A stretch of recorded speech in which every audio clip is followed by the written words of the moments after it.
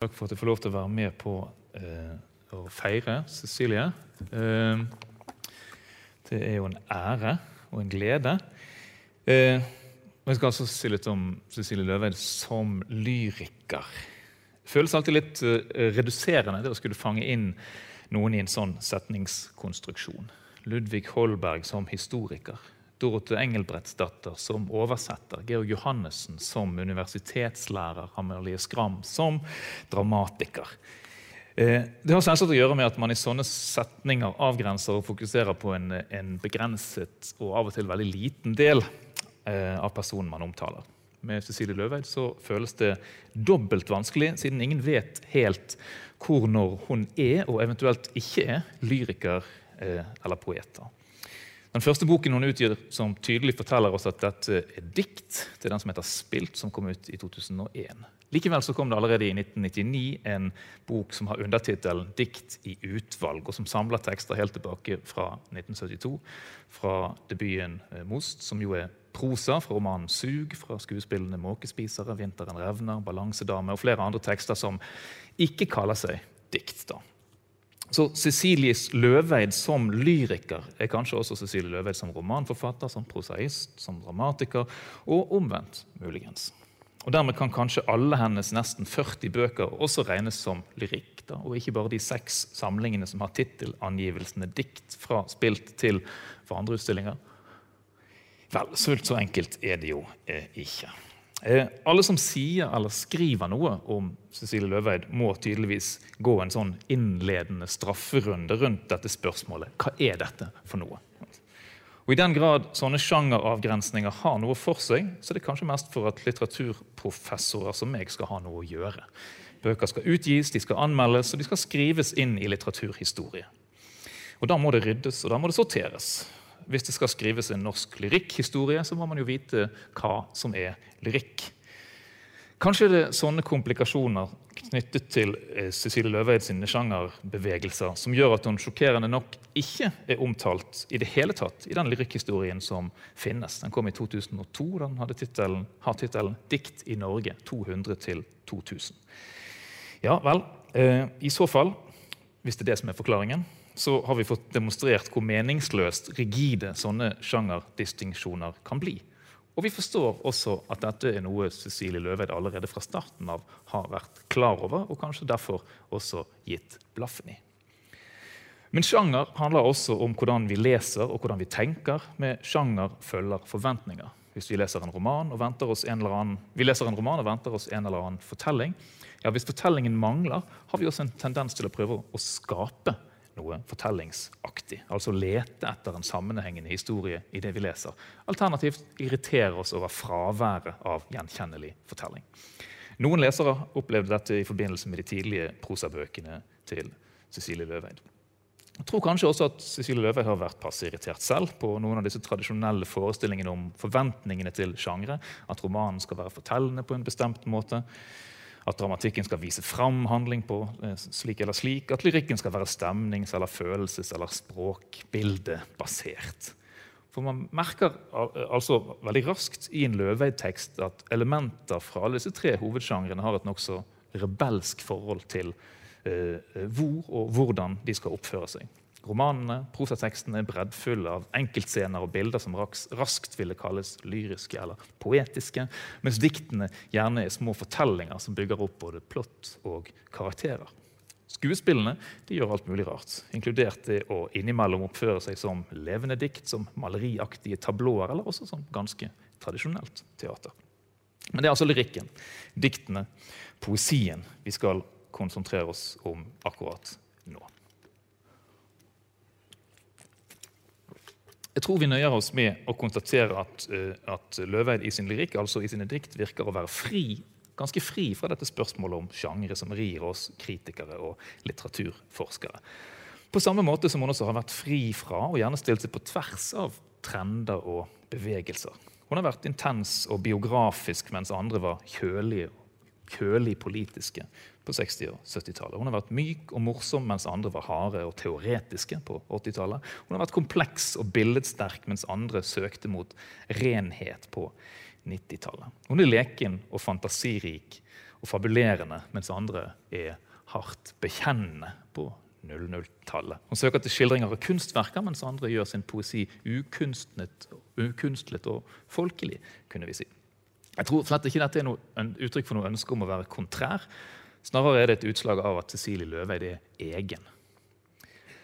Som alle vet, så dette en tveegget karakteristikk. Man kan være egen på en vrang måte, eller man kan være egen fordi det det man Fordi man genuin, fordi man umiskjennelig seg. Og slik Cecilie Løveids poesi umiskjennelig, i den forstand at du nesten uten videre kan gjenkjenne den løveidske diksjonen fra setning til setning, fra bilde til bilde, og i det som kanskje det mest karakteristiske. Sprangene fra det konkrete til det abstrakte, fra det hverdagslige til det fabulerende, og tilbake igjen, eller videre ut i enda noe annet. Hun en mester til å forene elementer man ikke så for seg at kunne kombineres eller ha noe med hverandre å gjøre. Og sånn kan hun forvandle verden for sine lesere, som i det som på overflaten virker å være et unnselig lite dikt fra samlingen Svartere bunader, som har titelen «Å spise, å spise, å spise». Jeg skal lese det. Jeg vil ikke ha kjøttkaker av tovet filt, eller fiskeboller av marmor, eller pølse med kinesisk lakkarbeid. Jeg vil gneke kjøttkakene godt ned i den brune sausen.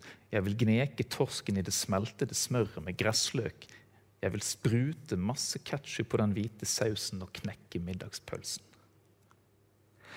Allerede titelen her uttrykker en form for dobbelthet. Å spise og spise og spise peker i retning av en veldig sult, noe kroppslig og begjærlig, som da en helt sentral komponent også i Løveid sin poesi.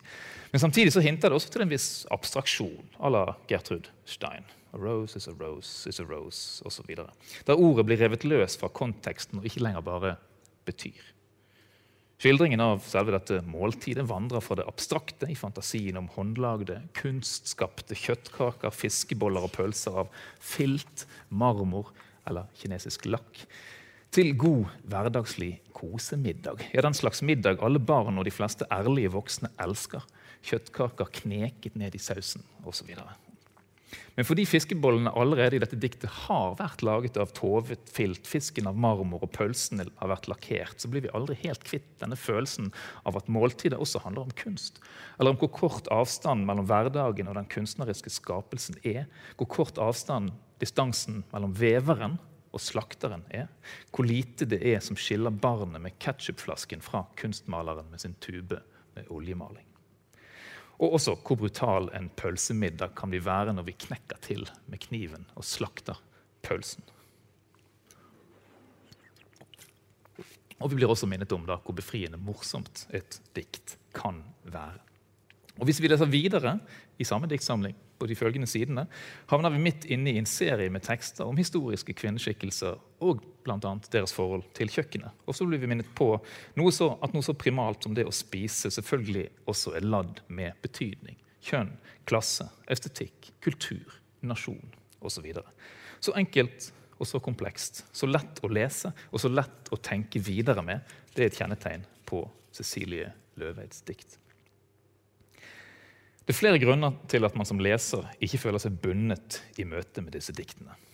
En, det den nevnte å frie omgangen med sjangerkrav og forventninger, forestillinger om hva et dikt skal være.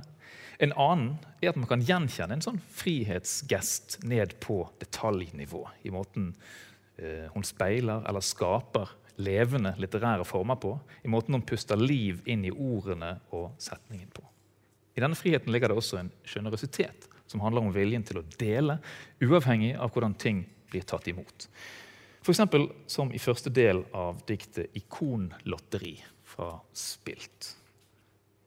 Hun hadde en vogn full av ark. Hun gikk til en park og delte dem ut. Arkene var hvite, tomme. Bare ett pustet hun på. Visket hun til, jeg elsker deg. Forbipasserende stanset, gikk videre med noe i hånden. Etter hvert spredte de seg, enten som strømmende virvler, eller de bredte seg som et kjempemessig delta utover. Litt sånn det kanskje med poesien i dag. Det et slags hemmelig lotteri. Av og til vet vi ikke engang at vi med i loddtrekningen. Av og til vet vi ikke hva det noen har gitt oss, eller hva vi skal gjøre med det. Av og til skjønner vi ingenting. Og ofte så insisterer vi så hardt på å forstå det vi leser, at vi glemmer å kjenne etter når vi har det i hendene. Men der gjør Løveid det lettere for oss, for det er alltid noe der å hekte seg på, noe å ta med seg, et glimt eller et enkelt bilde, som tanken på det ene påpustede arket, eller bildet av menneskemengden som brer seg ut i strømmende, elveaktige formasjoner med blanke ark i hendene. I Cecilie Løveid har vi en dikter som tar vare på leken i litteraturen, og som har gjort det i en tid der det rett og slett har blitt mindre av den slags, der det har blitt mer av en nesten ortodoks insistering på virkelighet. Som om det er mindre virkelig å leke, og prøve ut ordene sine klangmuligheter eller rekkevidden av et språkbilde, en ordassosiasjon eller en tankerekke. Og som om kreativiteten av en eller annen grunn skulle være mindre sann enn en nitid selvportrettering. Også leken er dypt alvorlig, det vet et hvert barn. Og Cecilie Løveid sine dikt er da også dypt seriøse, ofte på måter som gir oss følelsen av at hun river bort lag av stivnede og fastfrosne forestillinger om et fenomen eller en hendelse.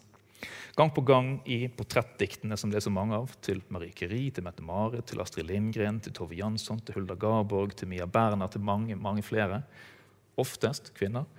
Gang på gang får vi nye, egne og overraskende blikk på personer eller hendelser vi trodde vi visste noe om.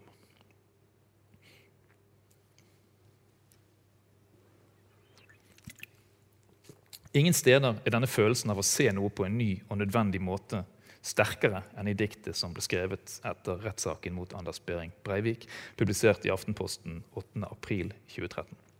Straff, som diktet heter, er et leilighetsdikt som ganske direkte går i konfrontasjon med det nasjonale traumet vårt, og der Løveid treffer helt rent og helt tydelig, og så å si blir stående og stirre på det som er vanskelig, uten at blikket viker. Diktet er kanskje kjent for de fleste. Vi trenger ikke lese noe mer enn en få linjer før det biter seg fast med sin alternative straffeutmåling for terroristen. Som kjent skal han leies frem til hver eneste grav. Han skal legge en kurv med fortid og en kurv med fremtid på graven. Han skal ha på seg gallauniform. Han skal i tillegg tømme oppvaskmaskinene til alle, foreldrene, gjøre sønners og døtres plikter, gå på fotball, gå på trening, synge i korene. Han får det travelt. Uten noen form for navngivelse, uten å datofeste, uten å beskrive eller nevne terroren, kaller likevel Løveid denne dagen frem igjen. I sine enkelte bestanddeler i detaljer, slik de fleste av oss husker det. Løsrevne hendelser, glimt av informasjon, individuelle tragedier og felles sorg. Dette er en ganske umiddelbar tekst, og det den viser oss ser vi glassklart. Men det er likevel et dikt det er vanskelig å forholde seg til. Vanskelig i den forstand at stoffet det bringer opp så fort vokser seg større enn diktet og truer med å kolonisere det. Jeg vet at det er enkelte som rett og slett ikke liker det, og ganske mange som føler ubehag ved det. Det er forståelig. Men jeg har ennå ikke møtt noen som mener at dette kan være et spekulativt dikt, sånn som enkelte leilighetsdikt kan være. Snarere er dette en tekst som har sin egen sak og sin egen suverenitet intakt. Straff er nemlig ikke et dikt om et planlagt massemord, men et dikt om verden og om menneskene i den. Den gjenoppvekker ingen, men det fremkaller for oss noe av det som er borte. Dette er også et portrettdikt, eller rettere sagt et ikke-portrett, fordi terroristen her kun er representert ved sitt fravær, ved sin skygge og ved sine ikke-handlinger. Ved fravær av den unnskyldningen som diktet både etterlyser og rekonstruerer for oss. Og det er kun Løveids følsomhet og forståelse for forholdet mellom verden, språket og forestillingskraften som gjør at dette går an. Å skrive straffen og det samlede nasjonale traume over i et helt annet toneleie.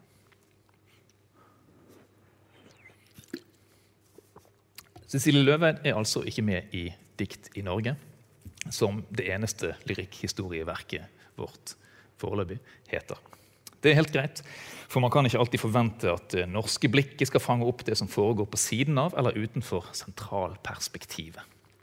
Cecilie Løveid er en bergensk nasjonalskatt i den forstand at hun forvalter noe. Jeg vet ikke helt hva det er, men vi kan kalle det en tone, en stemme som på samme tid er elegisk, engasjert, lekende, sint og undrende på en måte som kan minne om andre epokegjørende bergensere, for eksempel de 4 som jeg nevnte innledningsvis.